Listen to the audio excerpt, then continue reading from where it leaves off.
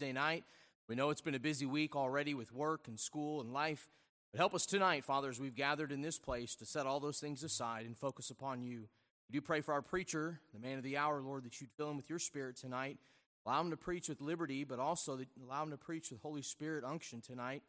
Help us, Lord, the people that are gathered here, to receive it, to allow you to speak to our heart and to be changed before we leave tonight, Lord. The altar, get right with you. Speak to us as only you can. In Christ's name we pray. Amen. It up on page number 159. Blessed be the name.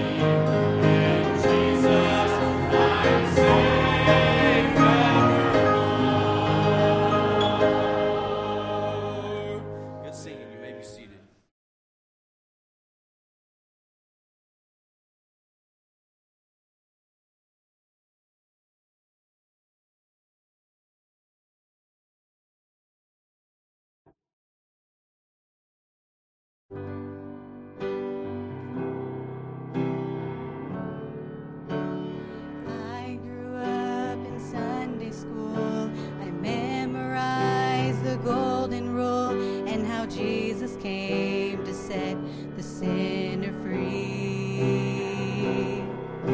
I know the story inside out, and I can tell you all about the path that led him up to Calvary. But ask me why he loves me, and I don't know what to say. But I'll never be the same, because he changed my life when he became everything to me. More than a story, more than words on a page of history. He's the air that I breathe, the water I thirst for, and the ground beneath my feet. He's everything to me.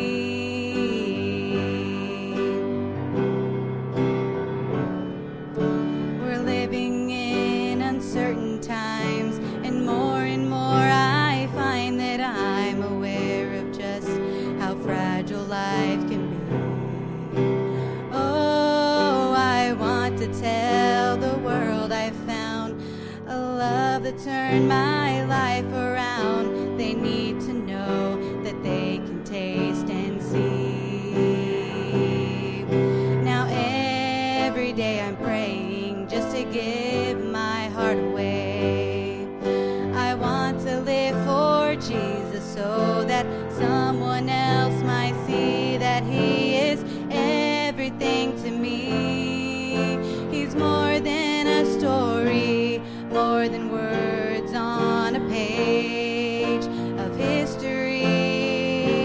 He's the air that I breathe, the water I thirst for, and the ground beneath my feet. He's everything. And looking back over my life at the end, I'll go to meet you, saying you've been everything to me. You're more than a story, more than words on a page of history. You're the air that I breathe, the water I thirst for, and the ground beneath my feet. You're everything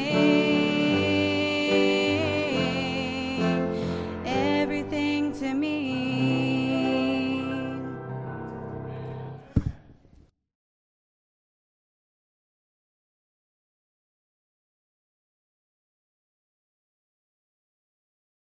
Look at him. He's like a coon dog ready to go, man. Let's get after it. Come on, brother. Preach for us. Amen. Amen. Thank you. Open your Bible, please, to Joshua chapter 8. Joshua chapter 8. How many are glad you're in church tonight? Say amen. Anybody prefer to be in jail? That's good. We're all in agreement of being in the house of the Lord tonight. And I trust it'll be a blessing to you. You've said so many kind things. I'm starting to suspect the sincerity of your words.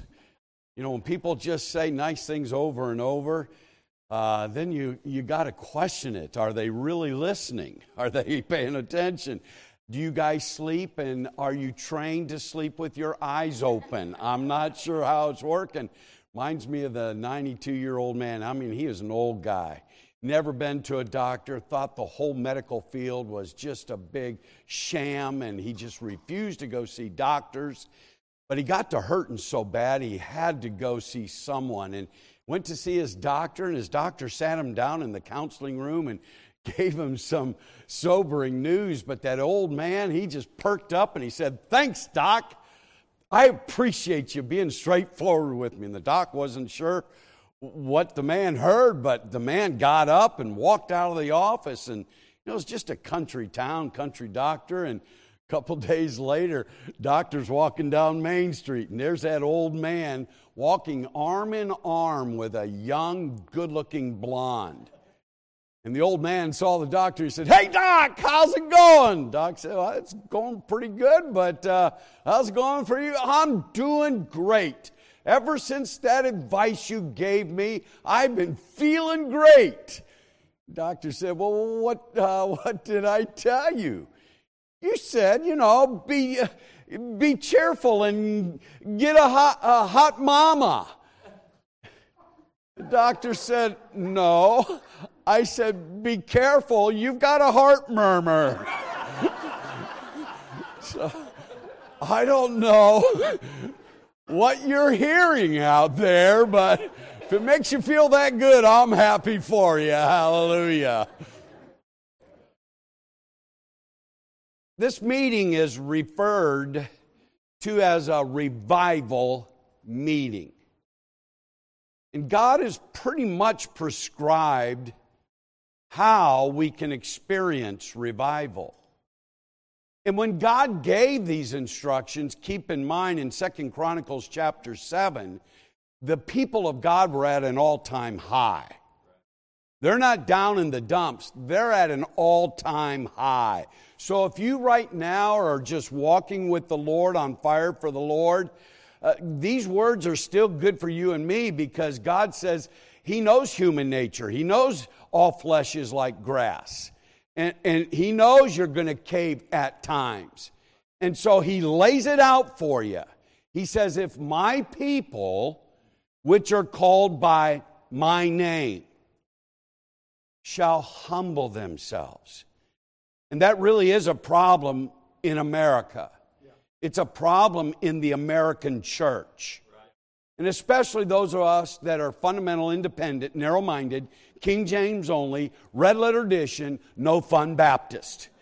Because we think we're right on everything. And anyone else that's a gospel preaching church, they're good, they're just not where we are. And so for us to humble ourselves, quite frankly, is a bigger task than what we'd like to admit. And that's why it's imperative that we be honest to God, so that we can humble ourselves. And then we, Sunday night, looked at the second thing that the Lord laid out. He said, pray. And so we looked at 7 things that Christians ought to pray. It will help give us confidence in our prayer life. It just seems to me that many of our people don't pray because it's not that they don't believe in prayer, they just don't believe God hears their prayers. They at one time, or maybe on several occasions, prayed to God and He didn't come through in the way that they wanted Him to come through. And so they pretty much ruled prayer out of their life. They're not going to say that publicly, but it's true, because the average Christian in our churches prays less than an hour a week. And I can't help but think that the Lord walks by like He did in the garden that night. What? You can't watch for an hour? You can't pray for an hour? And then last night, we saw the next thing that God lays out. He says to seek His face. And we learned from the Scriptures that seeking God's face is receiving His Word, intentionally hearing it, intentionally trying to understand it, and then obeying it. Being doers of the Word. Because if we hear and don't do, we're going to fool ourselves. We're going to deceive ourselves, thinking that because we know so much Bible that we are in good standing with God. Quite frankly, there's people that don't know near as much Bible as our kind of churches are taught and preached and very much well aware of, but they obey what they know. And I have a hunch God blesses them far more than us that know so much, but we do so little. And so then God says, after we humble ourselves and pray and seek His face, He says we're to turn from our wicked ways. Now, I don't know about you, but I think I ought to finish that verse, because the next word of that verse, 2 Chronicles 7:14, says, then. You ought to circle that word, then. Then I will hear from heaven. Then I will forgive your sins. Then I will heal your land. Now, folks, the question Jesus posed that man sitting by the pool in the New Testament really ought to be posed to us. Wilt thou be whole? Do you really want to be healed? Or do you like your sin so much that you want to be miserable the rest of your life trying to please God and your flesh and hobble through? You can do that if you want, but it's going to be a rough life. God says, do you want to be healed? If so, humble yourself. Pray. Seek His face. And turn from your wicked ways. Tonight, I want to address that last subject. Now, tomorrow night, I said I'm going to save my favorite message for tomorrow night. And it's for those of you that have endured these second-class sermons throughout the entire week. And I am so grateful that you have endured them with me. But I pray you have heard something from the Holy Spirit that's a blessing to you. How many have found Joshua chapter 8? I love the book of Joshua. I love the book of Joshua. When I followed my dad as pastor of our church, my dad would often say, Moses is my hero. He said that repeatedly. To this day, some of the old members of the church, they'll talk about Moses. They're not talking about Moses of the Bible. They're talking about my dad. And some would come to me, preachers would write me and say, boy, you got big shoes to fill after he died. And finally, I just turned around and said, no, we've bronzed those shoes and they're up on the mantle of God's grace as a testimony of what a man can do if he follows the Lord Jesus Christ. But I got good news for you. Joshua's got Nikes on and we're running, baby. So you better lace them up if you're going to go with me. And so when we get into Joshua, man, it's exciting. And you know the story of Joshua. Tonight I'm going to chat. I don't know what I'm going to do. I wrote in my notes, you better chat this. So I'm going to chat. And chat means I'm going to talk nicely to you because I know I'm dealing with a sensitive issue. Anytime you preach on sin, boy, the walls go up. They really do. Because already, I haven't even gotten started, some of you are already dealing with the Holy Spirit. It has nothing to do with the message. But if you're saved, the Holy Spirit's going to convict you when you're living a life of disobedience. And if He isn't, you're probably not saved. Because God is not an enabler. If you're living in sin, willful sin, known sin, He's not going to enable you to continue therein. He loves you way too much. And so you will be uncomfortable. I will be uncomfortable. We should be uncomfortable. But I don't want you to respond to me and say, well, that's how they do it in Chicago. Well, he's an old guy. He doesn't understand. Folks, I may be old, but let's be honest. I'm still cool. Is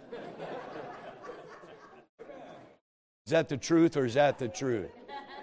You know who I'm talking about.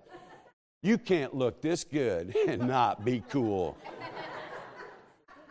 Man, I couldn't shave my mustache if I wanted to. I walk into Starbucks and those baristas more often than not, hey, love that mustache.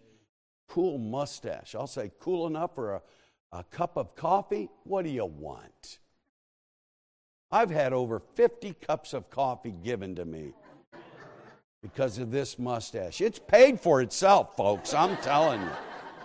Man, I go home, take it off, put it back in the case, and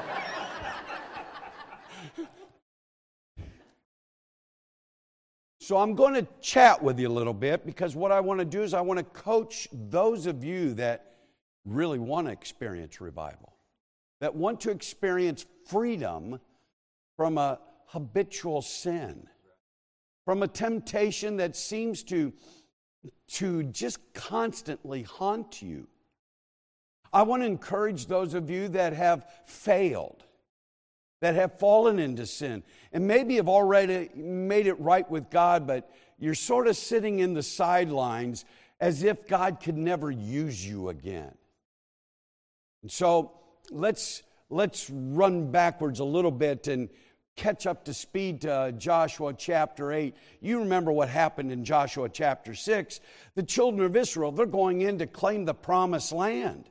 Folks, we can learn a lot from the book of Joshua in our Christian life. When we get saved, there's a lot of promises God has given us, but they're not all automatic. We've got to go and conquer the giants in our life, take them out, so that we can occupy that space in our life with God's blessings. And when they come to Jericho, perhaps the most fortified city in all the land, I mean, the walls are so wide they can have numerous chariots on top of the wall for a race.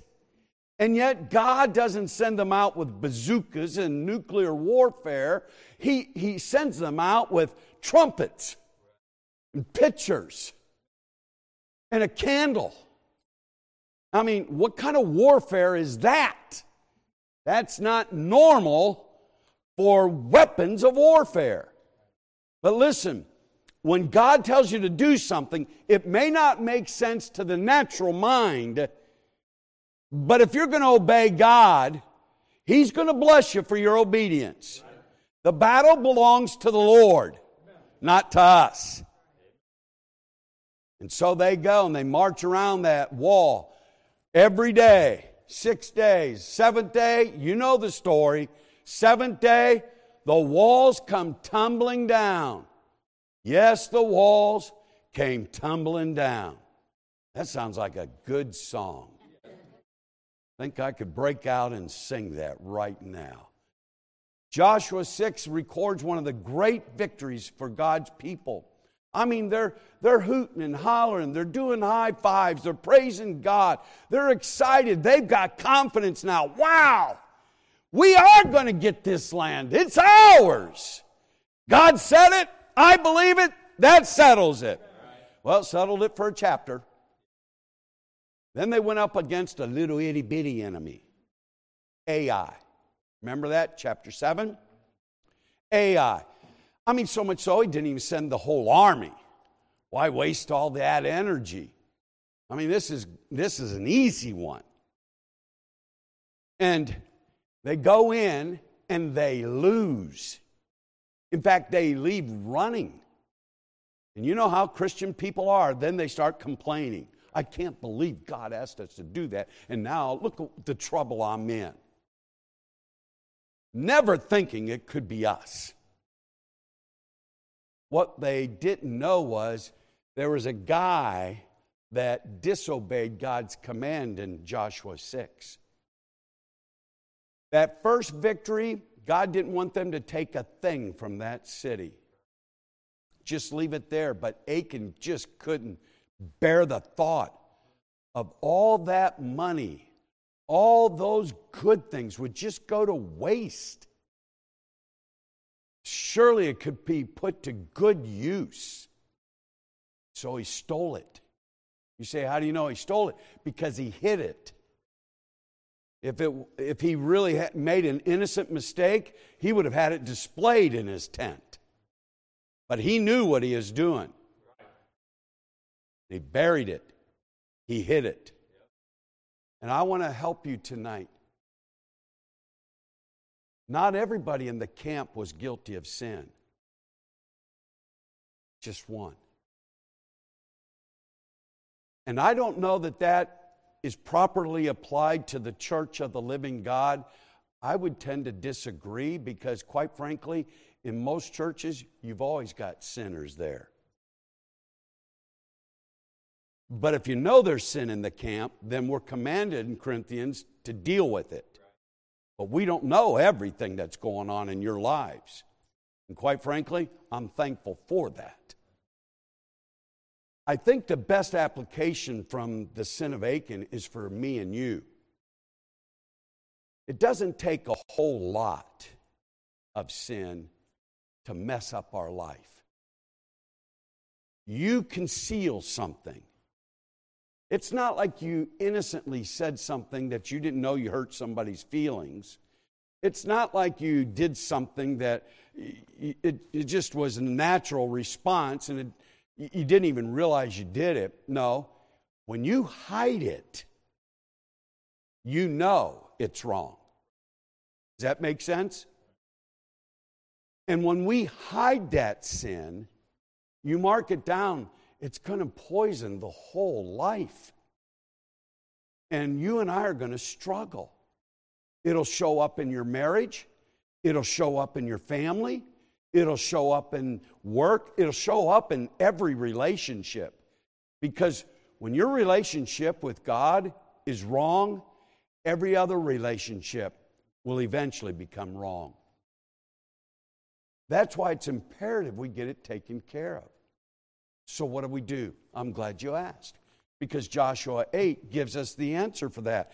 And again, I'm just chatting. If I yell, just ignore me. Just means I got overly excited at the wrong time. Hallelujah. Let's look at verses 1 through 3. Let's read that and then see if we can't get this thing going. And the Lord said unto Joshua, fear not. Now, I love that. Can I tell you why I love it? It's not just one of the 365 fear nots. Think of the timing of it. The timing of it is they've already blown it. They've already been defeated. They're down in the dumps. They're discouraged. And God says, fear not. Man, you know what that tells me? When God deals with sin, He's done. You don't need to live in false guilt the rest of your life. Just deal with it and move on. He says here, Joshua 8, fear not, neither be thou dismayed. Take all the people of war with thee, and arise, go up to Ai. See, I have given into thy hand the king of Ai, and his people, and his city, and his land. And thou shalt do to Ai, her king, as thou didst unto Jericho and her king. Only the spoil thereof and the cattle thereof shall ye take for a prey unto yourselves. Lay thee in ambush for the city behind it. I love that verse too. I can't even get into the sermon. You would think God would have said, this is what you would do as parents. All right, since you stole something out of Jericho, you can't take anything out of Ai. No. Once the other sin was taken care of, God said, all right, let's move on. Take everything. I want to bless you. And you're feeling like, what? But God, I'm not ready to be blessed. I don't deserve it. Can I say this kindly? We never deserve it. Right. God's got blessings for us whether we deserve it or not. Now, there's additional blessings for obedience. But here he says, I want to bless you. So Joshua arose and all the people of war to go up against Ai. Let's pray so we can get through. Father, I pray that you bless the preaching and the teaching of your word tonight. I pray it would be a help to your saints that want revival. Help us, oh God, to flee from just the appearance of evil. Help us, oh God, to stay clean in a dirty world. Help us, Father, to make things right tonight, and then again tomorrow, and the next day, and every time that we fail. Help us, Father, to quickly to confess and forsake our sin so that it cannot take root in our lives. We thank you and praise you and cry for revival once again. In Jesus' name I pray. Amen. Sin must be confessed when we when we sin against God. Proverbs 28:13 says, he that covereth his sins shall not prosper, but whoso confesseth and forsaketh them shall have mercy. 1 Corinthians 11 says, for if we would judge ourselves, we should not be judged. Do you understand that verse? God doesn't want to even bust you on the head. He doesn't even want to chasten you. Just judge yourself. So He doesn't have to judge you. But when we're judged, we are chastened of the Lord, that we should not be condemned with the world. Man, when God's Holy Spirit convicts you, get it right then. Ezra says, now therefore make confession unto the Lord God your fathers, and do His pleasure. Jeremiah 3:13, only acknowledge thine iniquity, that thou hast transgressed against the Lord thy God. You know 1 John 1:9 as well as I do. Sin confessed is forgiven, and mercy is given.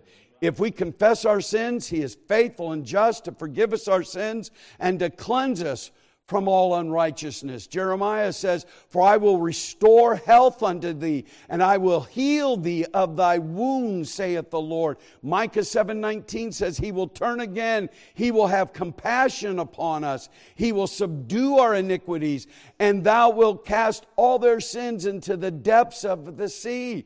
Galatians 6:1 tells us, brethren, if a man be overtaken in a fault, ye which are spiritual, bust on him, criticize him, condemn him, make fun of him, tell everybody that you know about his sin. No! It says, restore such an one in the spirit of meekness, considering thyself, lest thou also be tempted. There's Christians likely here in the room tonight that have been overtaken by a fault, fallen into some sinful habit. You know it's wrong. Some have asked God for forgiveness and have quit that thing that they know is wrong, but they feel like they can never serve God again.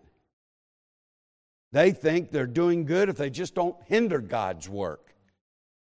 If they don't fall back into that sin, they're content with that. They're on the right track. Well, can I tell you something? You might be on the right track, but if you don't start moving, you're going to get run over. Every one of us have sinned, some terribly so.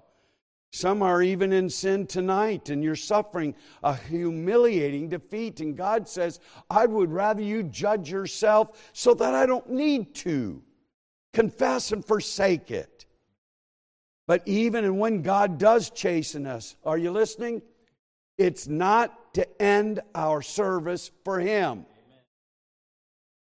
But He actually chastens us so that we can get back up and serve the King of Kings. Failure is not final. The Bible says in Proverbs 24:16, for a just man falleth 7 times and riseth up again. 7 times. So some of you are already thinking, well, I've fallen more than 7 times. Oh, then you must be thinking about in a year. Yeah, most of us have failed 7 times a year. But how do you know it doesn't mean 7 times a month? How do you know it doesn't mean 7 times a week? How do you know it doesn't mean 7 times a day? I mean, good night. Think about it, folks. Quit trying to excuse yourself from getting right with God. If God tells His people to forgive somebody of the same sin 490 times, I think God is capable of doing a little bit more than man. What God is saying, when the righteous or the saved man completely blows it, he's going to get back up and he's going to fight. That's called resilience. And this generation lacks a lot of it. When I say this generation, I'm not talking about young people. I'm talking about this generation of American Christians. Let me give you some thoughts on what failure is not. And I don't have time to expound on it, but they're all worthy of our attention. Number one, failure is unavoidable. Those of you that don't think you're all that bad, man, are you self-deceived. Paul said, "Oh, wretched man that I am." Paul said, "There's no good thing in my flesh." And for you to go around strutting thinking you're a pretty good Christian, good night. Wake up. Be honest with yourself. We're all sinful creatures. The only righteousness that we can even boast on is His righteousness. Failure is not an event.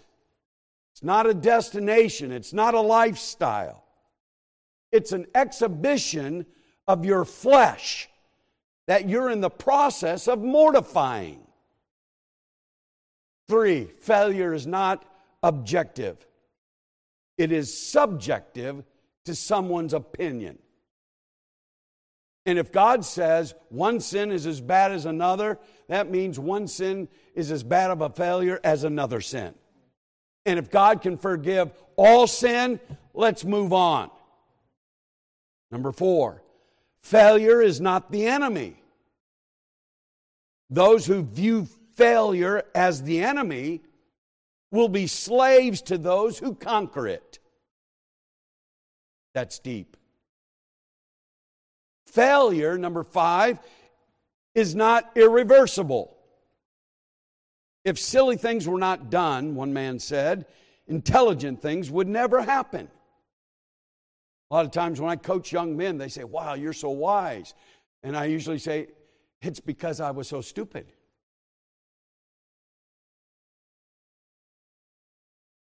Number 6, failure is not a stigma. I think of the woman at the well. If anyone should have hung her head the rest of her life, it should have been her. Sleeping around, multiple men. And yet Jesus said, "Go and tell them."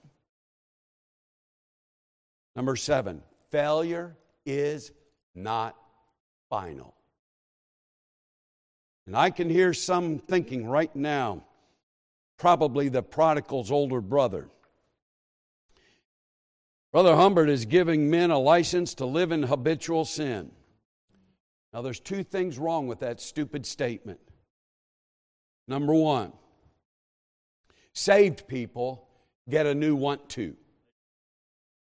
If any man be in Christ, he's a new creature. Old things are passed away. Behold, all things are become new. The old black preacher used to say, "If you is what you was, then you ain't." Now that may not be good English, but it's perfect theology. When you get saved, you get a new nature. You have a new want to.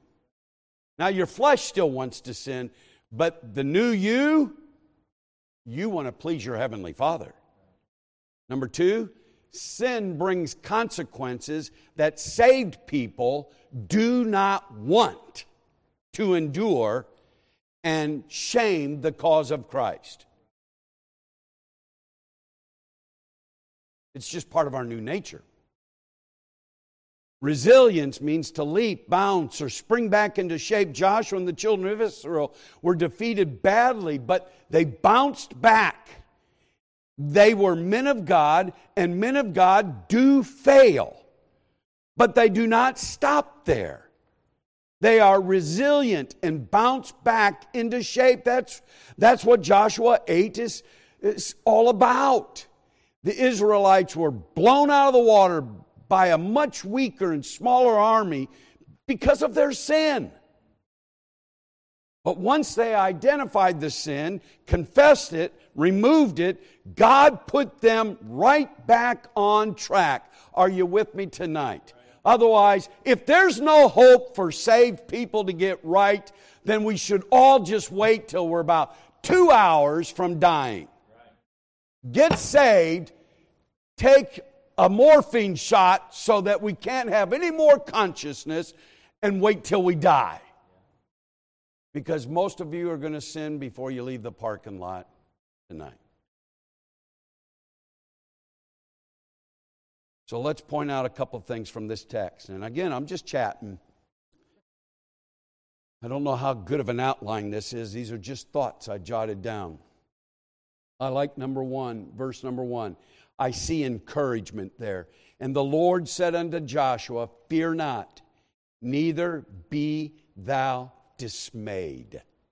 The word dismayed means to lose enthusiasm, to be upset, to be discouraged, broken. God says, I don't want you to be afraid. Don't be afraid of this enemy. The only reason why you lost the war wasn't because you didn't have enough guys. You had sin in your life. But we've got that taken care of, so you don't need to fear losing. Don't be dismayed.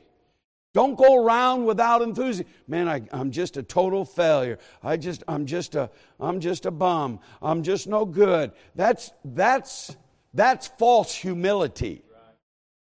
Humility is, I sinned, but God forgave me. That's true humility. False humility is, I'm just no good. I'm just a failure. I could never do that. No, that's nonsense. If you've confessed your sin, God is ready to use you again. Joshua, don't be afraid anymore for the punishment of this sin. Joshua, don't be afraid to get back into battle. Joshua, just because you failed, don't be afraid to try again. Joshua, don't be afraid of the enemy just because they won last. When you get things right with God, the Lord says, for I, the Lord thy God, will hold thy right hand. Fear not, I will help thee. Isaiah 41. I've heard people say, I could never be the mate I should be. Too many mistakes, too long. Heard people say, I could never be involved in my kids' lives again. Too many mistakes, too long. I could never be involved in church ministries. Too many mistakes, too long. And God says, fear not, be not dismayed. That's encouragement. Who are you going to listen to? Yourself or God? Make it right with God, and God will encourage you to get back up. Secondly, look again in verse number 1, we see enlistment. He said, take all the people of war with thee and rise, go up to Ai. The war is still going on. Can I remind you that when you're away from God, that doesn't stop the war? You think the devil was attacking your family before you fell into sin? Can I remind you, he's going to continue attacking your family. And now you're not even going to help defend them. And when you get things right with God, can I remind you, you've got a family. You've got a church. You've got a country that needs you and me to fight the fight. The enemy doesn't wait for you to get right with God. The fight continues. We need more AWOL soldiers to get back on track today. Just because you're not serving the Lord doesn't mean that the battle has gotten any less. We need everybody to get involved in the Lord's work. Some of you have been shot, some are wounded, some have deserted. But let's get healed up and get back in the ranks and whip the enemy. I remember when I was a teenager, I went to Ohio to work in a youth camp one summer. And when I went to Ohio on the weekends, I was going to stay one weekend with my grandma, which was my dad's mom, and then the next weekend stay at my grandpa's house, my mom's dad. I just took it that they couldn't take me every week, so they took turns babysitting me on the weekends. And so I went to my grandpa's house, and my mom, before I left, she just broke down weeping. She had told us stories of her dad, how he'd gotten caught up in alcohol and some things in his life and was a mean father, a mean dad. Now, she was the baby of the family, so he was nice to her, but he was mean to the mother and mean to the other siblings, and it hurt her. And she was concerned that he was unsaved. And so she made me promise. She said, Bruce, when you go, would you promise at least once try to win him to Jesus Christ? And so the very first weekend, I sat and chatted with him, and I've always been close to my Grandpa Hawkins. I don't know why he took a liking to me as well. Maybe it was because of his baby girl, his son, or her son. I don't know how I found favor in his eyes, but he liked me, and there was just a natural bonding there. And so it was real easy for me to communicate with him. It wasn't difficult at all. And so when I sat down and chatted with him, I said, Grandpa, I need to ask you a question. Is that all right? He said, sure, Bruce. What's on your mind? I said, Grandpa, if you were to die tonight, would you go to heaven? And I mean to tell you, it was like a cold chill went through the room. All of a sudden, his eyes got watery, and I could see a tear forming and trickle down one of his cheeks. He said, yes, Bruce. I got saved when I was a soldier, when I was in the military. Even got baptized in forget what ocean, what great body of water. He said, but you know, and he told me some incident, I don't remember even now what it was. Got mad at God and started living a life contrary to the Word of God. He said, your mom would even question whether I was saved. And I'm thinking, yeah, she questions it. That's why I asked you. He said, your mom would question. He said, I don't even want to discuss everything that I've done wrong, but Bruce, I know I'm saved. And I mean, he was broke. That Sunday, he went with me to church, Sunday morning, Sunday school. He's in his 80s. Sunday morning church, Sunday night church. What I didn't know was Tuesday night he was on visitation. Wednesday night he was in church. The following Sunday he was in church, and I wasn't with him that weekend. He never missed a service for the last 4 or 5 years of his life. When his daughter, my mom's older sister, with whom he lived, a small little house outside of their house, when they found him dead in his house, they found him sitting in his chair with his Bible open on his lap. I'm saying to you tonight, if God can forgive him, and he wasted so much of his time, so much of his life,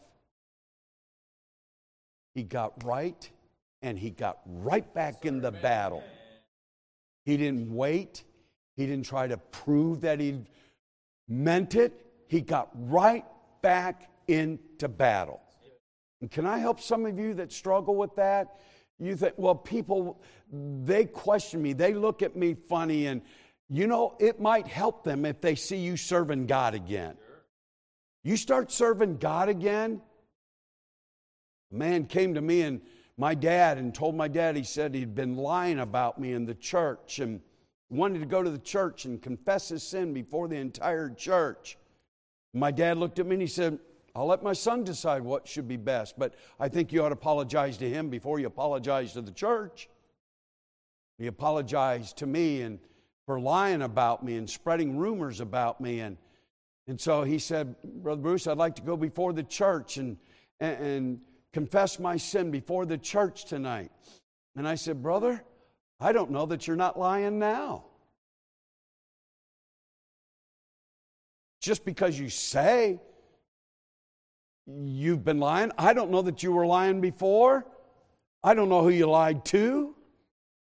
And now you want me to let you get up in front of the church and have everybody feel sorry for you and heap all that attention upon you? I got a better idea. Why don't you just go to all the people that you've lied to about me and tell them how wonderful I am? And why don't you start praising what I do to them? You know what's going to happen? They're going to get the idea you got your heart right. Let's do that. I'm just saying, if you get right with God, that's good to get it done at the altar, but then do what's right. Get enlisted. Number 3, look at the emphasis again in verse number 1. I have given into thy hand the king of Ai, and his people, and his city, and his land. God says, I'm giving it all to you. Not just part of it, all of it. You're going to get the king, you're going to get the people, and thou shalt do to Ai and her king as thou didst unto Jericho and her king. God simply saying, I'm guaranteeing you the victory. Just as though you'd never sinned. 2 Chronicles 32 says, but with us is the Lord our God to help us and to fight our battles. Psalm 44, through thee will we push down our enemies. Through thy name will we tread them under that rise up against us. Romans 8:37, we all know, nay, in all these things we are more than conquerors through him that loved us. God emphasized that victory was still theirs for the taking. God emphasized that he still wanted them to serve him. God emphasized that he would still use them. Some say, I don't know if I can forgive myself. That's another proud statement. What do you mean you don't know if you can forgive yourself? What good is that going to do anyway? You're not the judge. God's the judge. Again, that's false humility. That's pride. If you're forgiven by God, then serve God. And the others that you have offended, they'll eventually forgive you as well, because they'll see a different man and a different woman. You say, well, some of those people will never forgive me. You may be right. But you're not serving man. You're serving God. God will deal with them. God will help them. God will work in their life like he's working in your life. You're not their God. You can only make things right with him. And he emphasizes the fact that we are going to enjoy the promises of God as if nothing ever happened. When I drive home from church, we used to live in a country town. I had to go through another country town named Monee. And if you know anything about country towns, they don't have much source of a revenue. Barney Fife is sitting on the north end of town with one bullet in his gun, and he's bored out of his mind. And what they're doing is they're hoping to catch people that are unfamiliar with this country town speeding, because it drops from 55 to 40 like that. And they got their gun, speed gun, ready to go. And that's their source of revenue. They don't have anything else to do. They don't have much robbery and thefts and break-ins and no murders. It's just a quiet town. They got to generate revenue, so they catch people that aren't from the area speeding. You say, well, how do you know they're looking for people not from the area? Because they seldom ever pull over any people from Monee. Everybody in Monee knows everybody in Monee. So I'm coming down. It's a routine of mine. I'm 55. I set my cruise control. I hit the brake. I tap it down. I'm ready to go. I do this every single day. One night I come home. I'm going through Monee. I see these red lights. Well, he got someone. Oh, I didn't see anybody speeding. Maybe there is a break-in, or maybe there's a cat stuck. But he gets up right behind me, gives me one of those. What do you mean? So I pull over, and he comes up and he says, "I got you clocked doing 67 in a 40." I said, 67 in a 40? I said, that's impossible. I was only doing 55 in the 55. No way I could have been doing 67 in a 40. I said, could I see that? He said, I've already erased the radar gun. Oh, how convenient. He gives me a little slip of paper. It's called a ticket, citation. And I thought, shoot, I'm going to court. I'm going to fight this thing. That's a bald-faced lie. I'm not paying for something that takes time out of my day. And, You know how you get bold and you're cocky, and I'm ready to go in, man. I've got notes.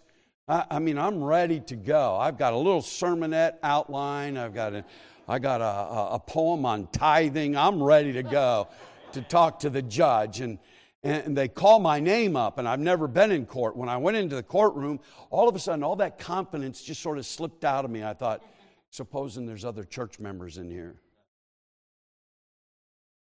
Supposing my charismatic preacher friend's in here. What am I going to say? Because I'm always telling him he's wrong. And so now I'm concerned that somebody might see me. So I go in a little sheepishly and I scan the room, and nobody I know. Hallelujah. And then I hear them call my name, Bruce Humbert. So I walk up, and it's kind of like an assembly line. You go right, I mean, it's not like Perry Mason. That's what I was ready for. And so you young people, just Google that, okay? And so I'm ready to go into court of law here, and they pass it, and they hand I hand them the citation. They do some. I get down to the clerk right before I get to the judge, and she, bam! She stamps it. She says, "You're dismissed." I said, "What do you mean I'm dismissed?" It's been thrown out. What do you mean it's thrown out? I want to talk to the judge. No, he won't hear you. It's thrown out. Well, okay, I can go?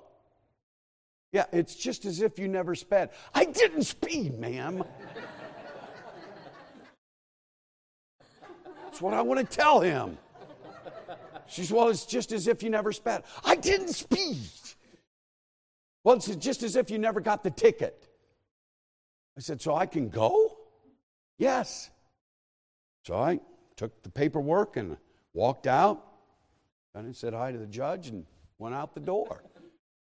I go out the door, and there's a couple of Richton Park police officers. I'm friends with them. They're right next door to our church. And they come up, Reverend, what are you doing here? So I told them my story. And I said, and the lady told me it's dismissed, that I was free to go. And he said, oh, you didn't stand before the judge? I said, no. So you better get back in there, because if you don't stand before the judge, we're going to get a warrant for your arrest, and we're going to have to come pick you up. I said, you kidding? She told me it was dismissed. And he said, oh, no, you better not. I said, well, okay. And then they busted out laughing. Said, no, Reverend, you don't have to do that. We're just having fun with you.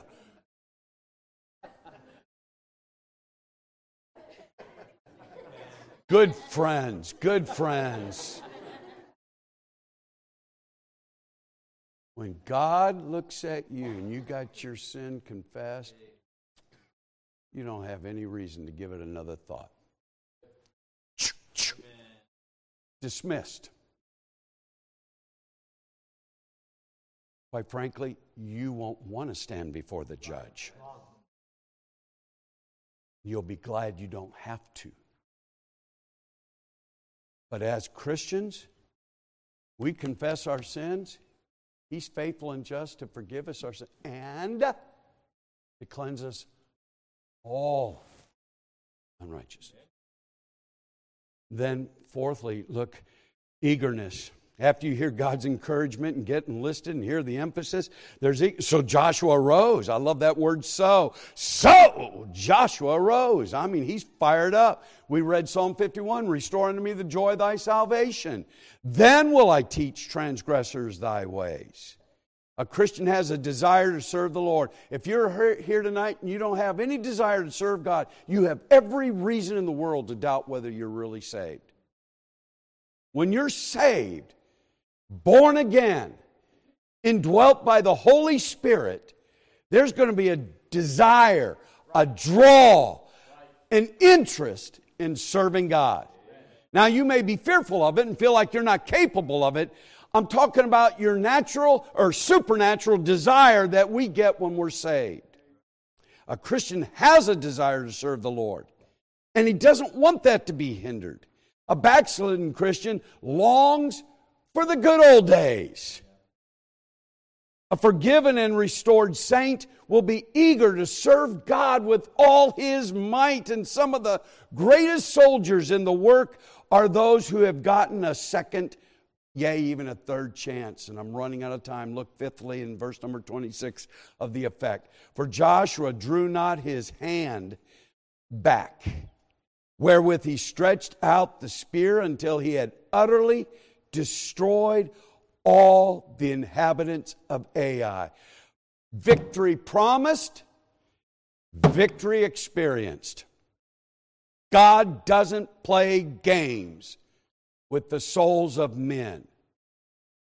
God doesn't play with His children's feelings and their hearts. We need to be resilient. When we fail and fall, we need to get back up with God. And maybe there's some here tonight that you're not serving God, but you know you should. Let me share a testimony and we'll go home. We had a lady in our church, her name was Nancy. If you'd go to our church up on the south side of Chicago, and if you'd see any of the older members, which is about half of our church, when I say old, it's not necessarily seniors, but even some of the young people that grew up in church, they all knew Nancy. She was a gifted woman. It was incredible. She retired when she was 50 from Ma Bell. That's AT&T. She had worked her way up to the executive offices. She was gifted with a brilliant mind. She was great in organization, so much so that she pretty much organized every shelf, every closet, every cabinet in our entire church plant. She remodeled a lot of the rooms in our church on her own dime. She started a woman's barbershop quartet. That was pretty cool to go to fellowship meetings. We go to fellowship meetings, we talk about our attendance, we talk about our offerings, we talk about something to boast so that they know how spiritual we are and God's blessing our church. I went and talked about our female barbershop quartet. Top that. You have 5 daughters in 5 years, God's going to bless you. So she started, I don't know how many singing groups. She was a soul winner. She was a tremendous encourager. She would get the teenagers in our church and mentor them from cooking to decorating to soul winning. She, on her own dime, meaning she paid her own way, she would go 6 to 12 weeks, 10 weeks in the summer to France to help a missionary in their youth camp there. Not knowing a word of French, went there, did the same for them as she did for us, organized the kitchen, cooked for them, intermingled with the kids. She would take young ladies in our church that were spiritually minded. She would take them to France with her just to mentor them. She did that for 24 consecutive years, not being sent out and financed by our church. We prayed for her. She did that with her own money. She just wanted to serve God. I can't exaggerate the respect that our church people had for her. Never wanted to be in the limelight. If you would praise her publicly, which we didn't very often because she really, really insisted not to receive any accolades. And the reason is this. She shared her testimony just on a couple of occasions. She got saved, raised in a foster home. And that's a dramatic story and all the stuff that she endured through those times. Sent to a youth camp, got saved, loved the Lord, got married, got in the world, destroyed that marriage, lived a life of sin and rebellion against God because of hurt. Can I suggest to you tonight that I am learning, and I'm saying it for the younger people in here and younger adults, I have learned, and it's only been in the last decade, that you'd be amazed at how many people that live a life of rebellion are people that are hurt. They're striking out. They're angry. I'm not talking about the unsaved crowd. I'm talking about our crowd. Right. And they have nobody they can talk to because we're so superficial and we judge people when in reality they're crying out for help. We have an answer. We can help them. But they got to be able to trust you and trust me to where they can get counseled, to get coaching, to not be put down because they're struggling.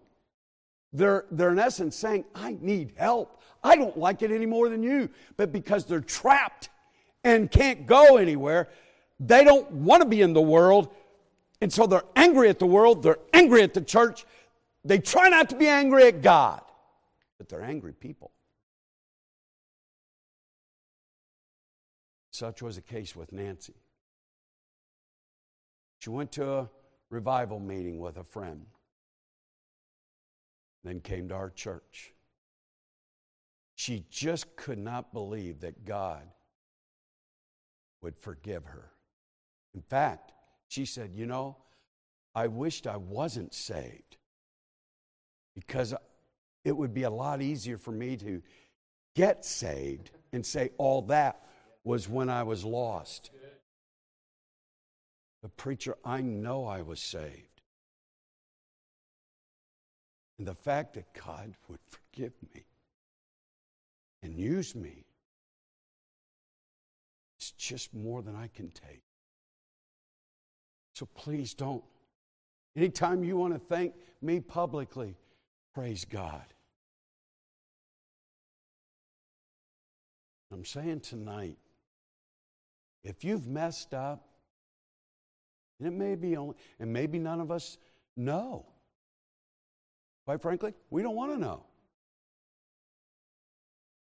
But if you've messed up, God's able to heal you.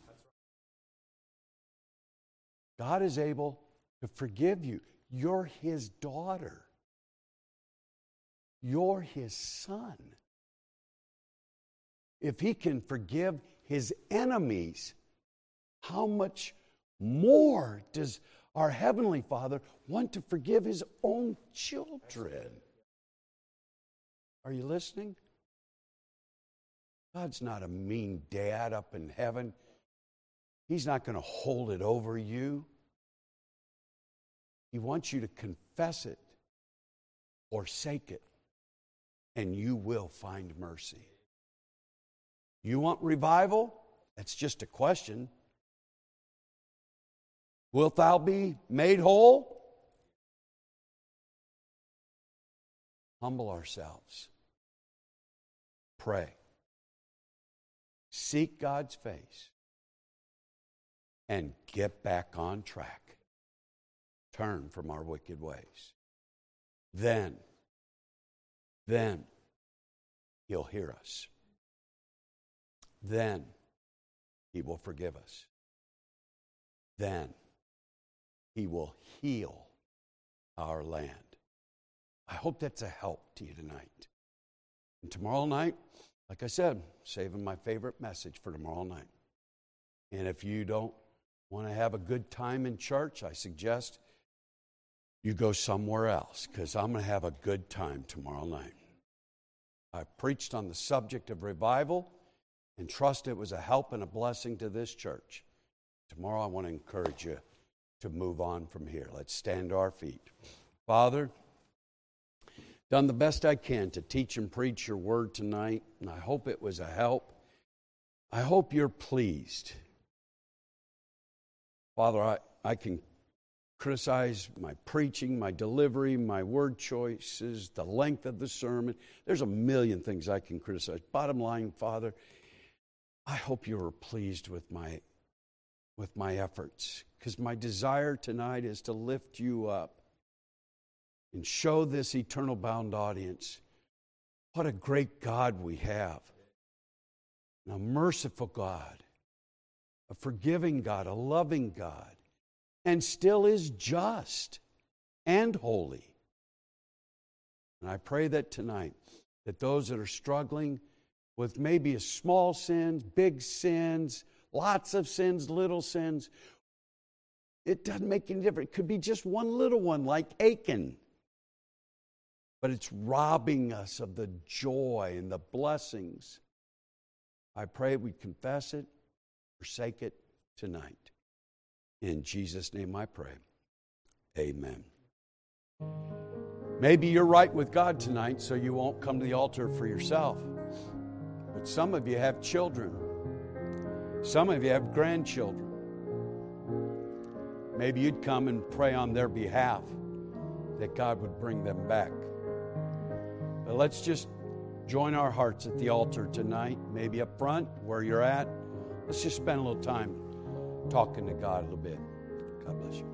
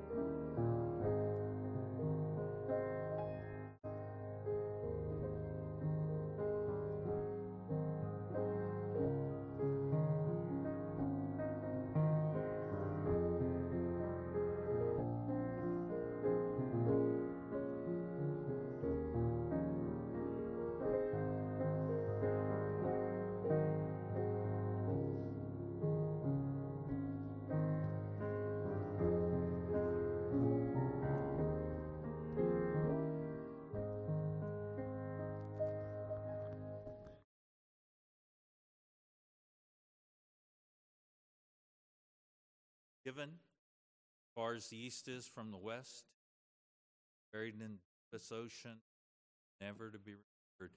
You know, it's sad how many people deal with getting past that. You know, we have a great God that forgives us. We just need to trust Him with it. So, thank you, Brother Humbert. Appreciate it so much. By the way, we've got him on the books for the year 2025. Going to be back with us October 5th through the 8th in 2025. And so it'd be great if you're still here, right? Get to see him. I told him if Jesus comes, we'll just be in heaven. We'll do something good up there, amen? But if not, then we'll have revival here again, 2020. Good to be in the Lord's house tonight. I'm going to ask the Humberts to make their way to the back and be praying for one another. Look forward to tomorrow night. I'm looking forward to the cherry on top, right? And so let's be faithful and look forward to what the Lord has for us. Good to be in God's house tonight. I'm going to ask Brother Stephen Foster if he would lead us in a word of prayer as we